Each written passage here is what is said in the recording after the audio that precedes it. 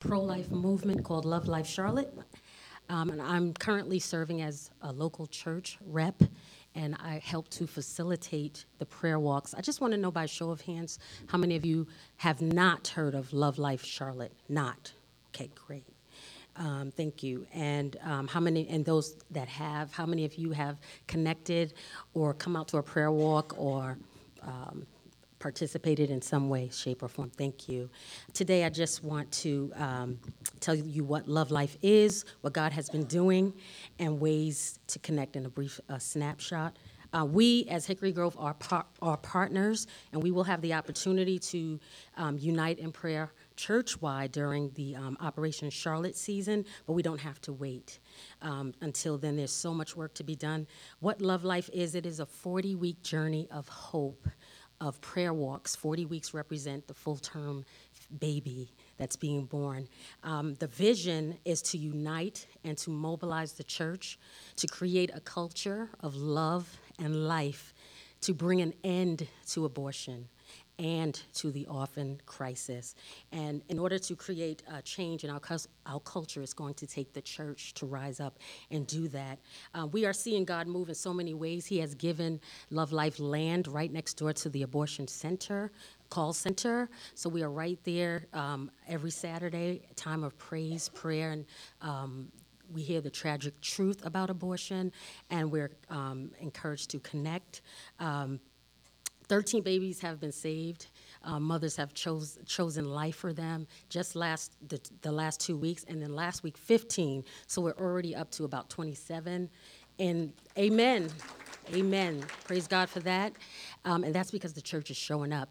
Love Life is partnering with Cities for Life. I know that Aaron is a part of that great ministry. They've been out on the sidewalks. And the RV ministry, the Help Pregnancy Center. Together, we, the body of church, have seen abortions down on Wednesdays where there's prayer and fasting, and on Saturdays when the church shows up. There are 400 aborted babies in North Carolina alone. In North Carolina alone, about 200 right there in Charlotte, 20 minutes away from us, and the church has to show up. Abortion is the leading cause of death. It is the number one moral issue of our day, I believe, and I think trafficking will be right next to that. Charlotte has the largest amount of babies being killed. So if the church does not do anything, how can we change the culture? Second Chronicles 7:14, for my people who are called by my name will humble themselves and pray, seek his face, and seek out how we can help and repent and turn from our own ways, how we've been silent over the issue for so many years, asking God how we can play a part in this mission to save lives and to these women to hear the gospel. I just want to briefly, if you don't know, we meet on Saturdays for prayer walks. That's how we unify the church in prayer. Prayer walks are 9 to 11 a.m. I can give you the address if you would like that. We worship, we hear the word, and there's testimony and prayer. There are several ways to connect, and that's what you would hear when you go out. There's Prayer Walk Champion. Those are the folks that are there that make this happen on Saturdays. I participate in that. So many things you can do. We're in need of security. If you know any men from 18 years old or older that would like to participate in security, please let them sign up. I'm going to tell you how to do that. There's a Prayer Walk Pioneer. If you'd like to give, Love Life Charlotte is no longer just Charlotte. It has expanded to Greensboro and Raleigh, so it's expanding, and we're going to need people to give. You can participate in that. And Frontlines is the Cities for Life, counselors that are out there encountering these women, ministering to them, and mentoring is a big part of this. That's the most unique part of Love Life Charlotte, where they provide mentors for these women. They're rewarded, and they get a way of escape, someone to walk through life with them. And then orphan care. Seek to adopt and foster a child in our community. There are over 2,000 local children orphans, and they're ready. They're ready. And then there's another piece called the Restored Life. 1 out of 4 women have had an abortion or know someone who has participated in having an abortion. We now have a ministry included called Restored Life, where you can attend a Bible study. There's also online resources for you or a friend that you know. I just want to take the time to highlight mentoring to back it up. There's a big change this year within Love Life where they're localizing mentorship, the mentorship part of it, and that is to create accountability and accessibility to the mentor and the mentee so that they're in your community, they're accountable to your church and your pastor. We are partners. We're working on this to become something that we can do here.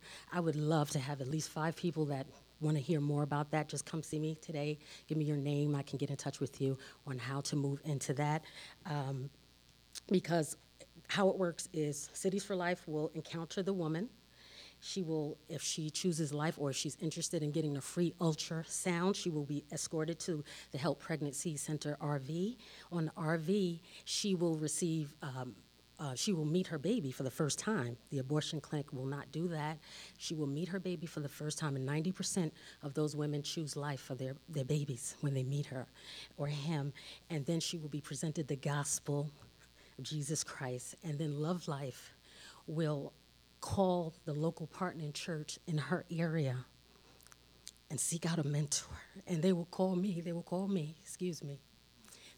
Burdell, because I'm the church rep. I would love to have at least 5 women. I'm one of them. I will step up to the plate, but I will love to have at least 5 women that are interested in finding out more. We can start with your interests. If they call, I would love us to run to the scene and walk these women through, and we can lead them through the adoption process as well and the foster care process. We're working on ways to develop a community in our local churches to become houses of refuge, because we're the ones that's going to change the culture. So last thing I'm going to say is please download the app. They have an app, and it is wonderful. It's called, if you have an iPhone, it's Love Life. Your Play Store, you go to Love Life Charlotte, iPhone would be Love Life USA. Android would be Love Life Charlotte. And on there, you can register for any of these things. You can find out a wealth of information. You can learn how to present the gospel to folks, to fight against the pro-life movement. In a 2-minute session, they'll teach you how to do that.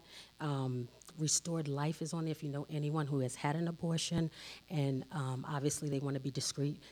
That can lead them to a Bible study, and it also has training and healing manuals online. So please download the app so that you can get all that information at your fingertips.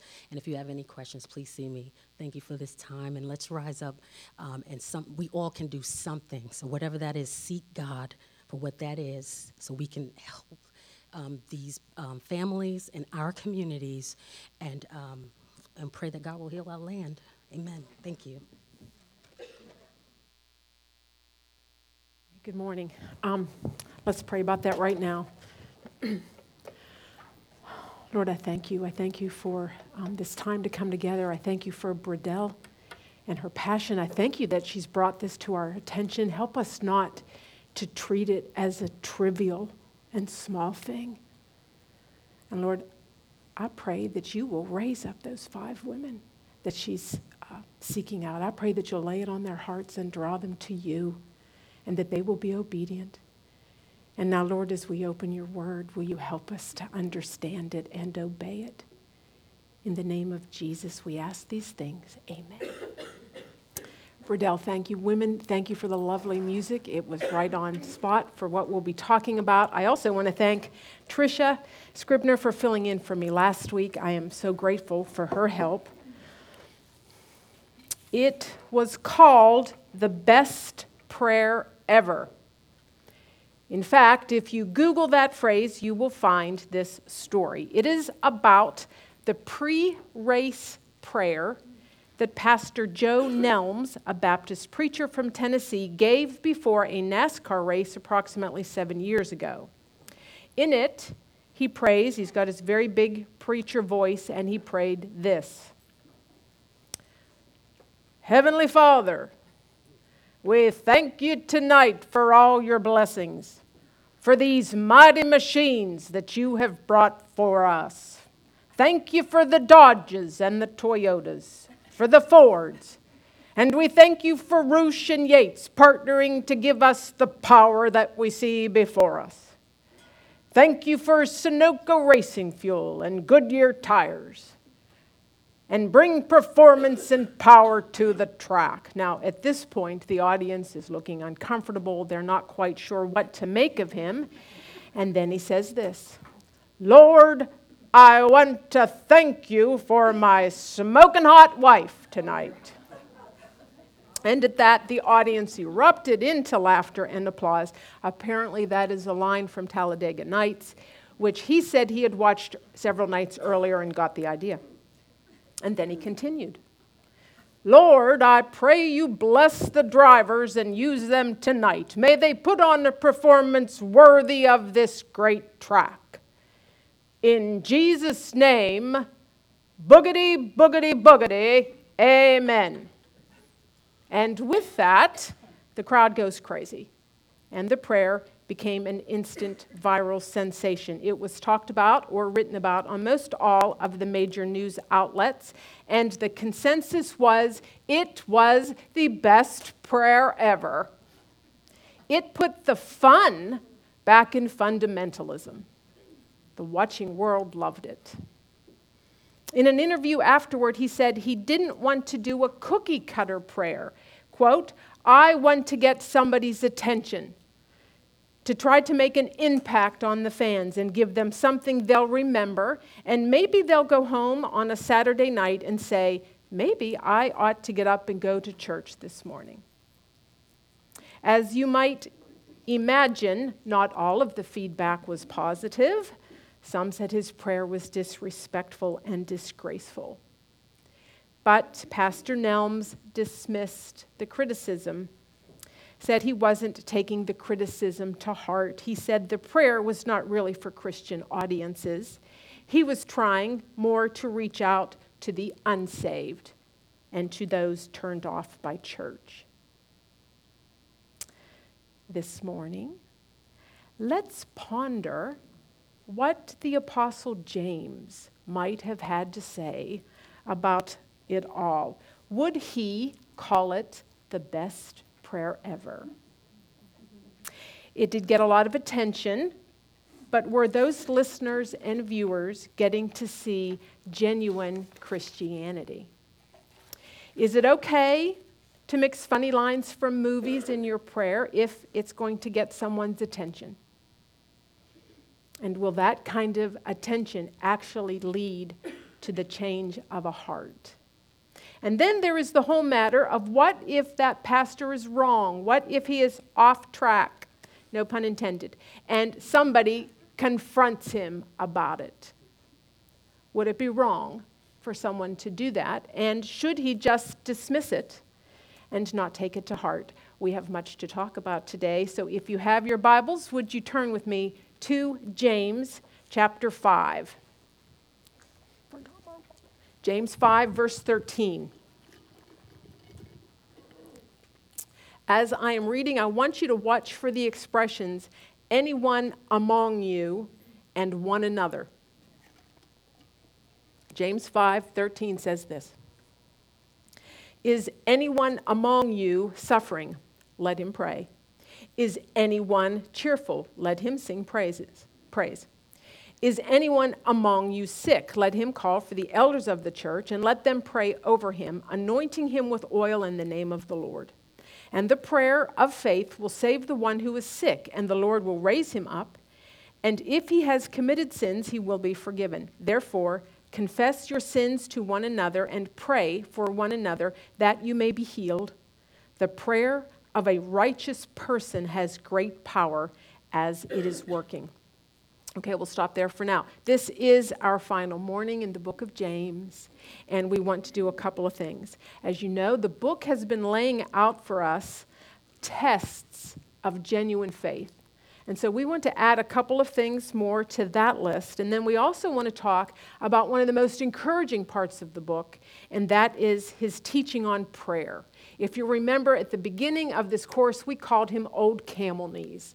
And so we're going to find out what Old Camel Knees has to teach us about prayer. Now, at this point in chapter 5, the part that we just read, teachers will usually point out that James takes on a very strong community focus. You could see it in the terms that he's using. There is a definite group mentality in this section. In January, this past January, Governor Andrew Cuomo of New York signed and lobbied for and signed the passing of the Reproductive Health Act, which is a horrific law that essentially allows for elective abortion in the state of New York up to the moment of birth. He had parts of New York City lit up in pink lights to celebrate its passing. Because he is Catholic, he was criticized heavily by some high-ranking members of the Catholic Church. His response was, and I quote, "My religion is a private matter," end quote. No, Governor, actually it's not. Not if it's real. Genuine faith is not practiced in private or isolation or independently, but together with other believers. And this is going to be our first point. Number 1 on your papers. The genuine Christian life is one of community. It's one of community, and that is going to be a key element throughout this whole section. In verse 13, he says, "Is anyone among you suffering?" Is anyone in your community of faith, is anyone suffering?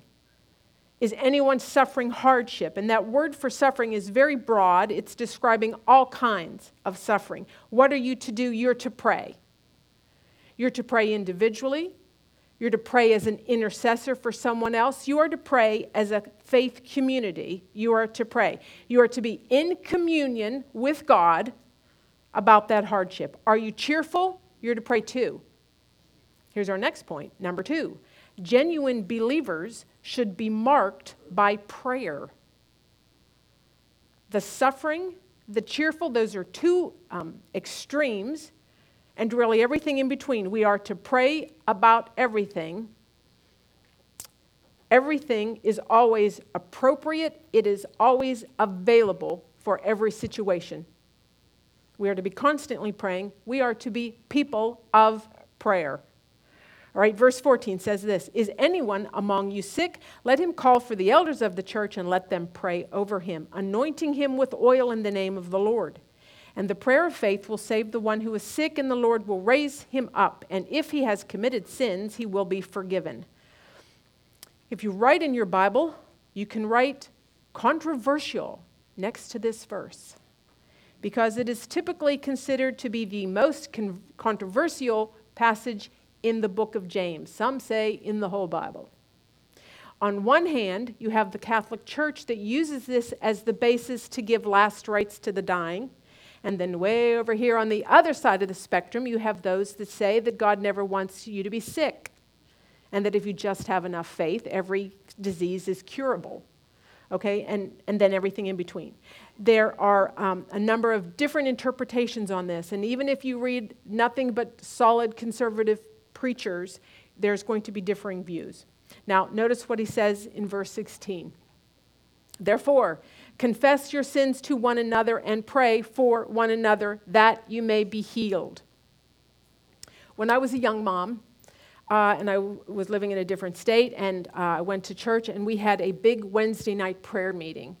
And everybody would meet together in the sanctuary, and we would pray together. Well, one night, there was this young, attractive young gal that stood up.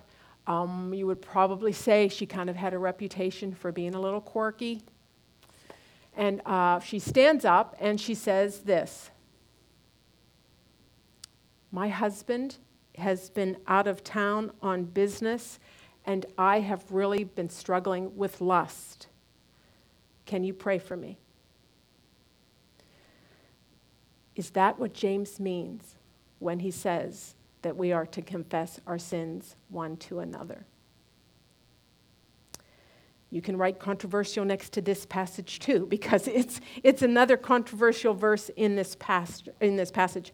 Does it mean that? Well, I have read Henry Blackaby speak about different meetings that he has had where there was just great repentance and great sorrow over sin, and there might be people that confess things like that. Now, in my particular instance, it probably would have been more edifying had she gone privately to another woman or to some other women to talk about her struggles. The general rule is the more public the sin, then the more public the confession needs to be.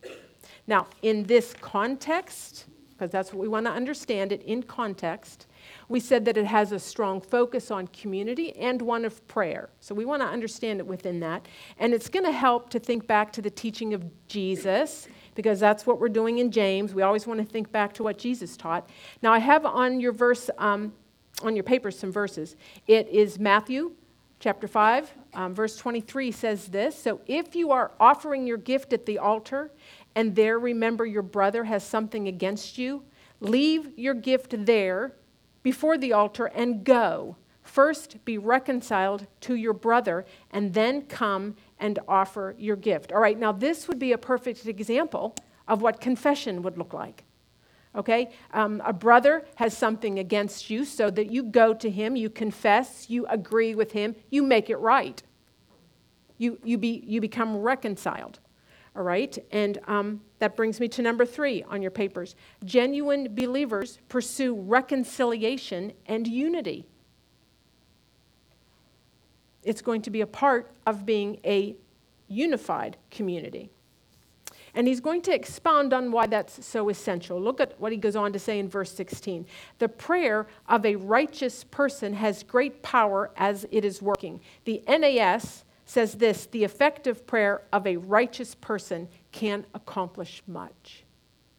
We have had numerous lessons in the past on the topic of prayer. There's probably about 5 or 6 different podcasts on the topic. Most of those lessons were based on the teachings of Paul. This morning, we want to take a look at what James has to say and add another layer to what we've talked about when it comes to prayer. Primarily this morning, we want to ask the question, how can we pray more effectively? How can we have a prayer life that accomplishes much? Now, we could also ask that in the negative. We could ask, why are we so ineffective? Why does my prayer life seem to accomplish so little? Ever feel like that? Well, James is actually going to address that. So if you would turn with me to James chapter 4. Turn back to James chapter 4. This should sound very familiar. As we read this, I want you to keep in mind that James is going to use the word ask interchangeably with the word pray. Jesus did that too. Let's start with James chapter 4, verse 2. "You desire and do not have, so you murder. You covet and cannot obtain, so you fight and quarrel. You do not have because you do not ask. You ask and do not receive because you ask wrongly to spend it on your passions." Okay, James is describing 2 different problems concerning prayer, 2 things that make for ineffective prayer. First, he says, you don't have because you don't ask. Your life is not marked by prayer. You are prayerless. When Jen Wilkin teaches this, she points out here that prayerlessness, it's indicating their self-reliance. They're not praying because they're living independent, self-reliant lives. Then there's the second problem. There were those that were praying. They were asking, but they were praying selfishly and with wrong motives. Their prayers were self-indulgent. And remember, a couple of weeks ago, we said that self-reliant, self-indulgent, self-promoting, those were things the world encourages. Those were indicators of worldliness. These folks had a worldliness problem, and it was showing up in their prayer lives. James says, you ask wrongly. You ask with wrong motives. You ask so that you may spend it on your pleasures. And remember, we said that word means hedone, so that you may spend it on your hedonism.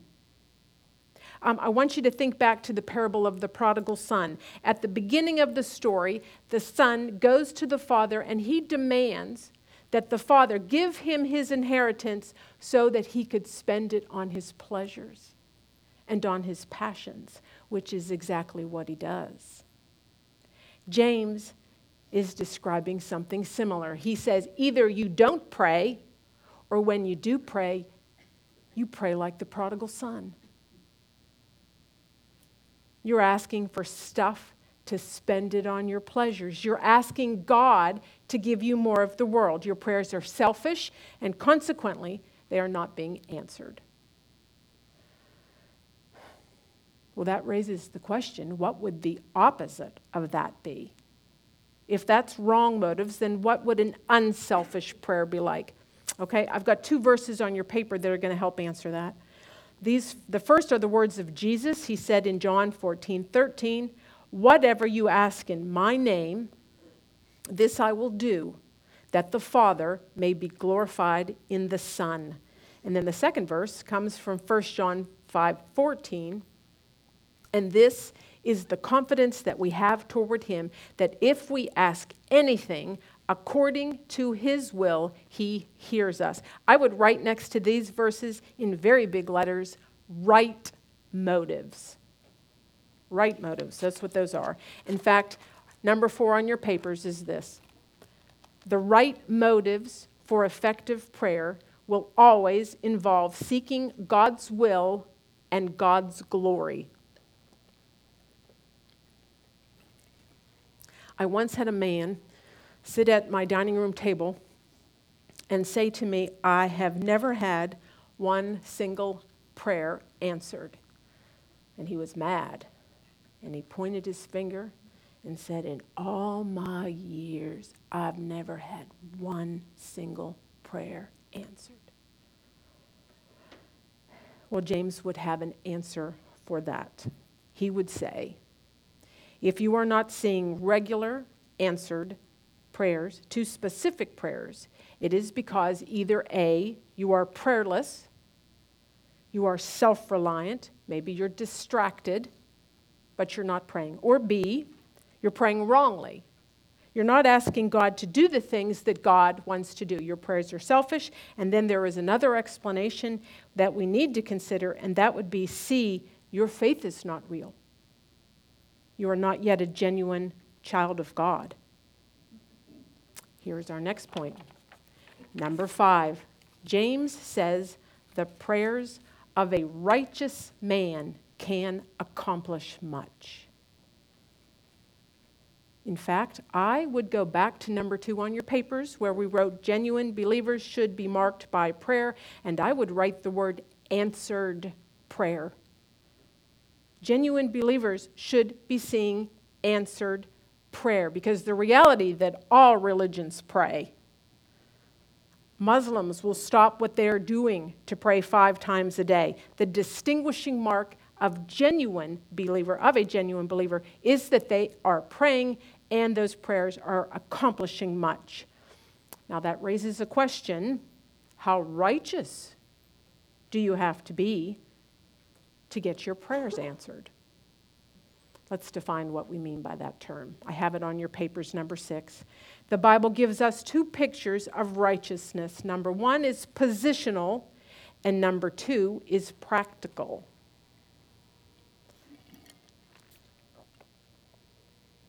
If you have trusted Jesus Christ as Savior and have been justified, your positional standing is that you have been declared righteous. The practical is going to refer to your walk, your obedient lifestyle, after you have been made positionally righteous. Okay? James is explaining that prayer is for the genuine believer, a person in right standing with God who is practicing righteousness. He's practicing it. Is he doing it perfectly? Well, think about the message of James. The message of James is that we need to be progressing, we need to be maturing. Perfection, no. Progression, yes. Okay? So, to be effective in prayer, the person needs to be righteous, in right standing in practice. He needs to be asking and asking with right motives. What else? Let's turn back to chapter 1 in James, because he talks about prayer in that chapter 2. James chapter 1, verse 5. James chapter 1, verse 5 says this: "If any of you lacks wisdom, let him ask God," there's our word again, "who gives generously to all without reproach, and it will be given him. But let him ask in faith, with no doubting. For the one who doubts is like a wave of the sea that is driven and tossed by the wind. For that person must not suppose that he will receive anything from the Lord. He is a double-minded man, unstable in all his ways." Here's our next point, number 7. To pray effectively, we must ask in faith. I recently learned that one of my oldest and dearest friends was in the hospital having severe chest pains, and she was told to expect to need open heart surgery and that it would be the complicated kind. I became very anxious and concerned, and so I began to pray for her. Now, I believe with all my heart that God can heal her. What I don't know is I don't know God's will. I don't know if he will heal her. Now, would that be an example of doubting? Would that be an example of me being like the wave of the sea? Should I have demanded that God heal her? Should I have gone to the hospital room and commanded in the name of Jesus that sickness to leave her body like they do on TV? Would that have been an example of praying with faith? Would that have been praying more effectively? No. Not being sure of how God is going to answer does not make you a doubter. Doesn't make you double-minded. To be double-minded means to be two-souled. Okay? Here's our next point. Number 8, the opposite of being double-minded or two-souled is to be wholly committed to God. Wholly, W-H-O-L-L-Y. Wholly committed. That's our faith goal. Okay? Single-focused. I once had a friend that came to our neighborhood Bible study, and she was a committed Catholic, and she was trying to understand my beliefs, and I was trying to understand her beliefs, and she would say that she agreed with me on everything that the Bible had to say about Jesus. But then she would give me this long list of saints that she prayed to, and she would say to me, well, it can't hurt. You know, it's just more saints praying. James would have an answer for her. You ought not to expect to receive anything.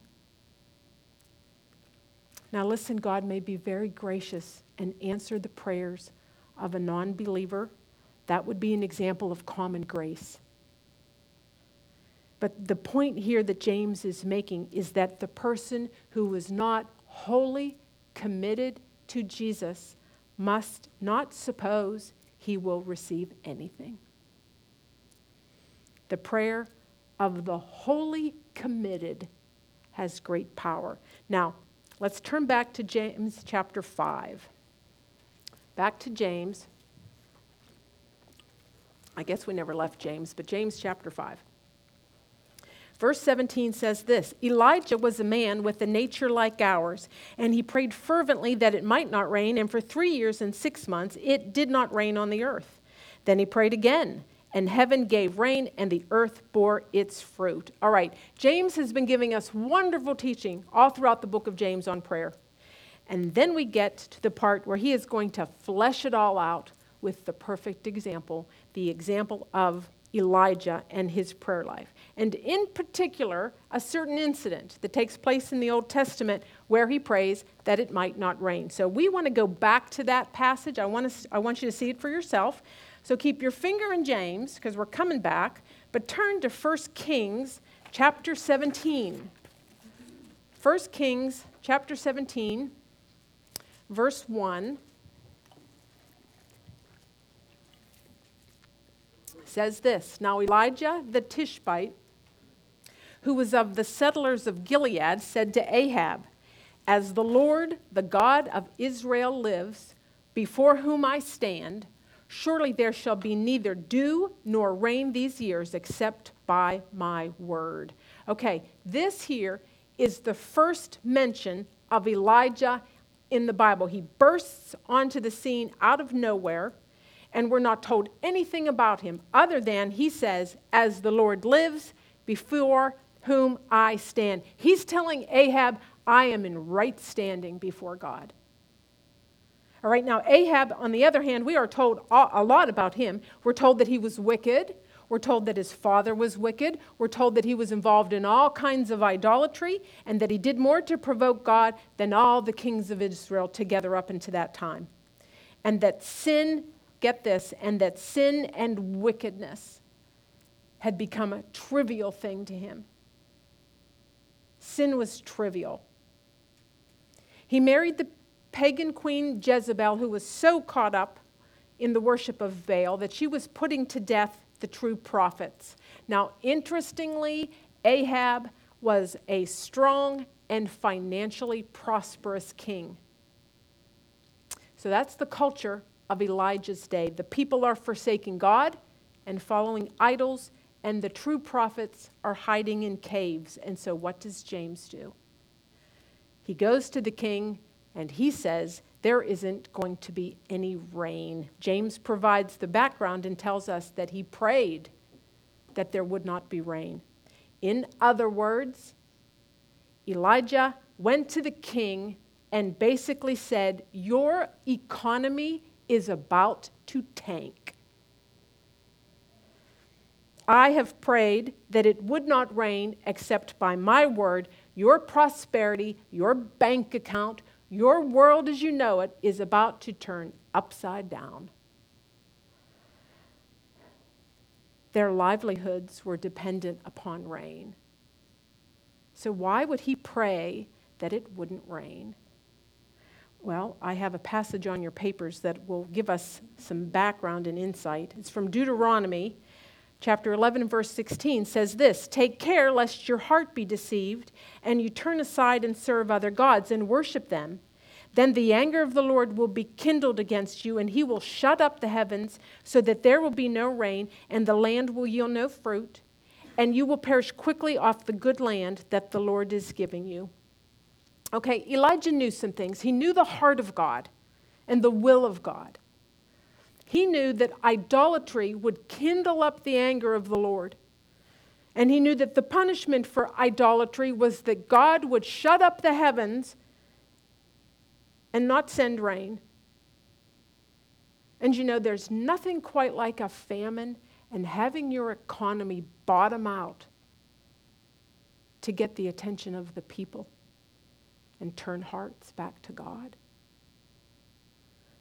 You see, he didn't pray a humorous prayer before one of their worldly events. He prayed it wouldn't rain.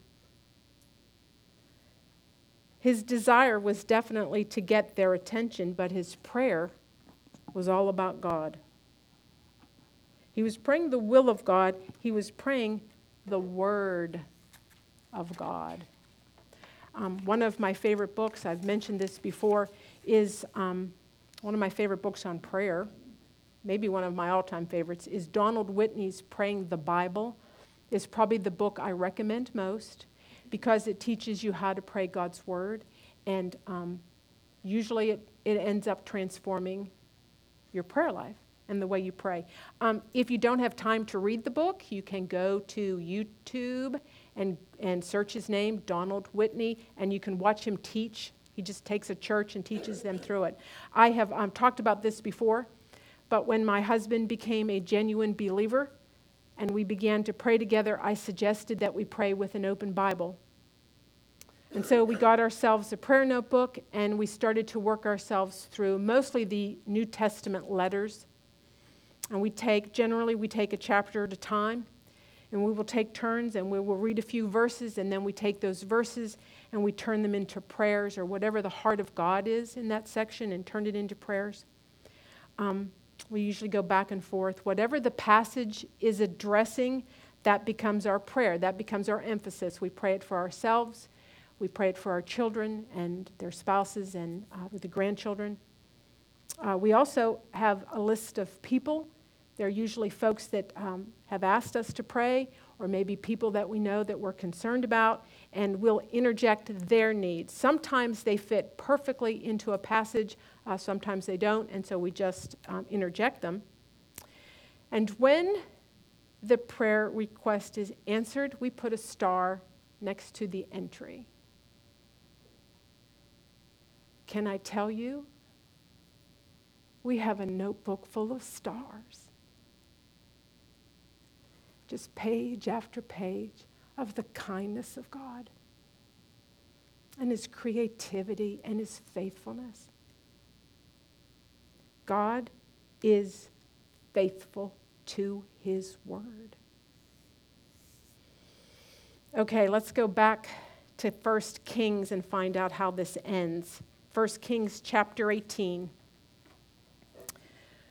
For 3.5 years, it does not rain, and the famine is about to end with a showdown between Elijah and the prophets of Baal on Mount Carmel. It's a famous story. Elijah is going to gather all the people of the nation together, and they're going to watch a contest. Both sides are going to pray to their gods to send down fire from heaven to light their altars. The prophets of Baal, they're going to put on a hideous display, trying to get the attentions of their gods, and of course nothing will happen. And then it will be Elijah's turn. And so that's where we're going to pick up. If you can find 1 Kings chapter 18, and we're going to start at verse 36. It says this: And at the time of the offering of the oblation, Elijah the prophet came near and said, right now watch what he prays. O Lord, God of Abraham, Isaac, and Israel, let it be known this day that you are God in Israel, and that I am your servant, and that I have done all these things at your word.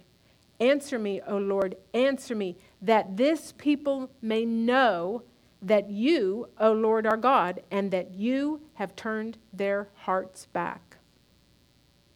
My husband and his family, they've been dealing with some very difficult issues lately. And so this past February, when we had a chance to go visit them, one day when the men went to a ball game, my mother-in-law and I decided to use the time to pray together. And sadly, it was the first time we had ever done anything like that. But I got out my Bible and a piece of paper, and I suggested, let's write down very specifically the different needs. And it involved a number of different family members. So we ended up with several pages of what I can only describe to you as hopeless and despairing problems and issues. And as we were getting ready to pray, my mother-in-law said, I want to ask for a miracle, and that they will acknowledge that God is the one that did it. Her desire was for God to do something that only God could do, and that He would get the credit for it, that the spotlight would be on Him. Elijah, he prayed that his people would know, O Lord, that you are God and that you have turned their heart back. He prayed that you are God and that you turned their heart back. That's grace.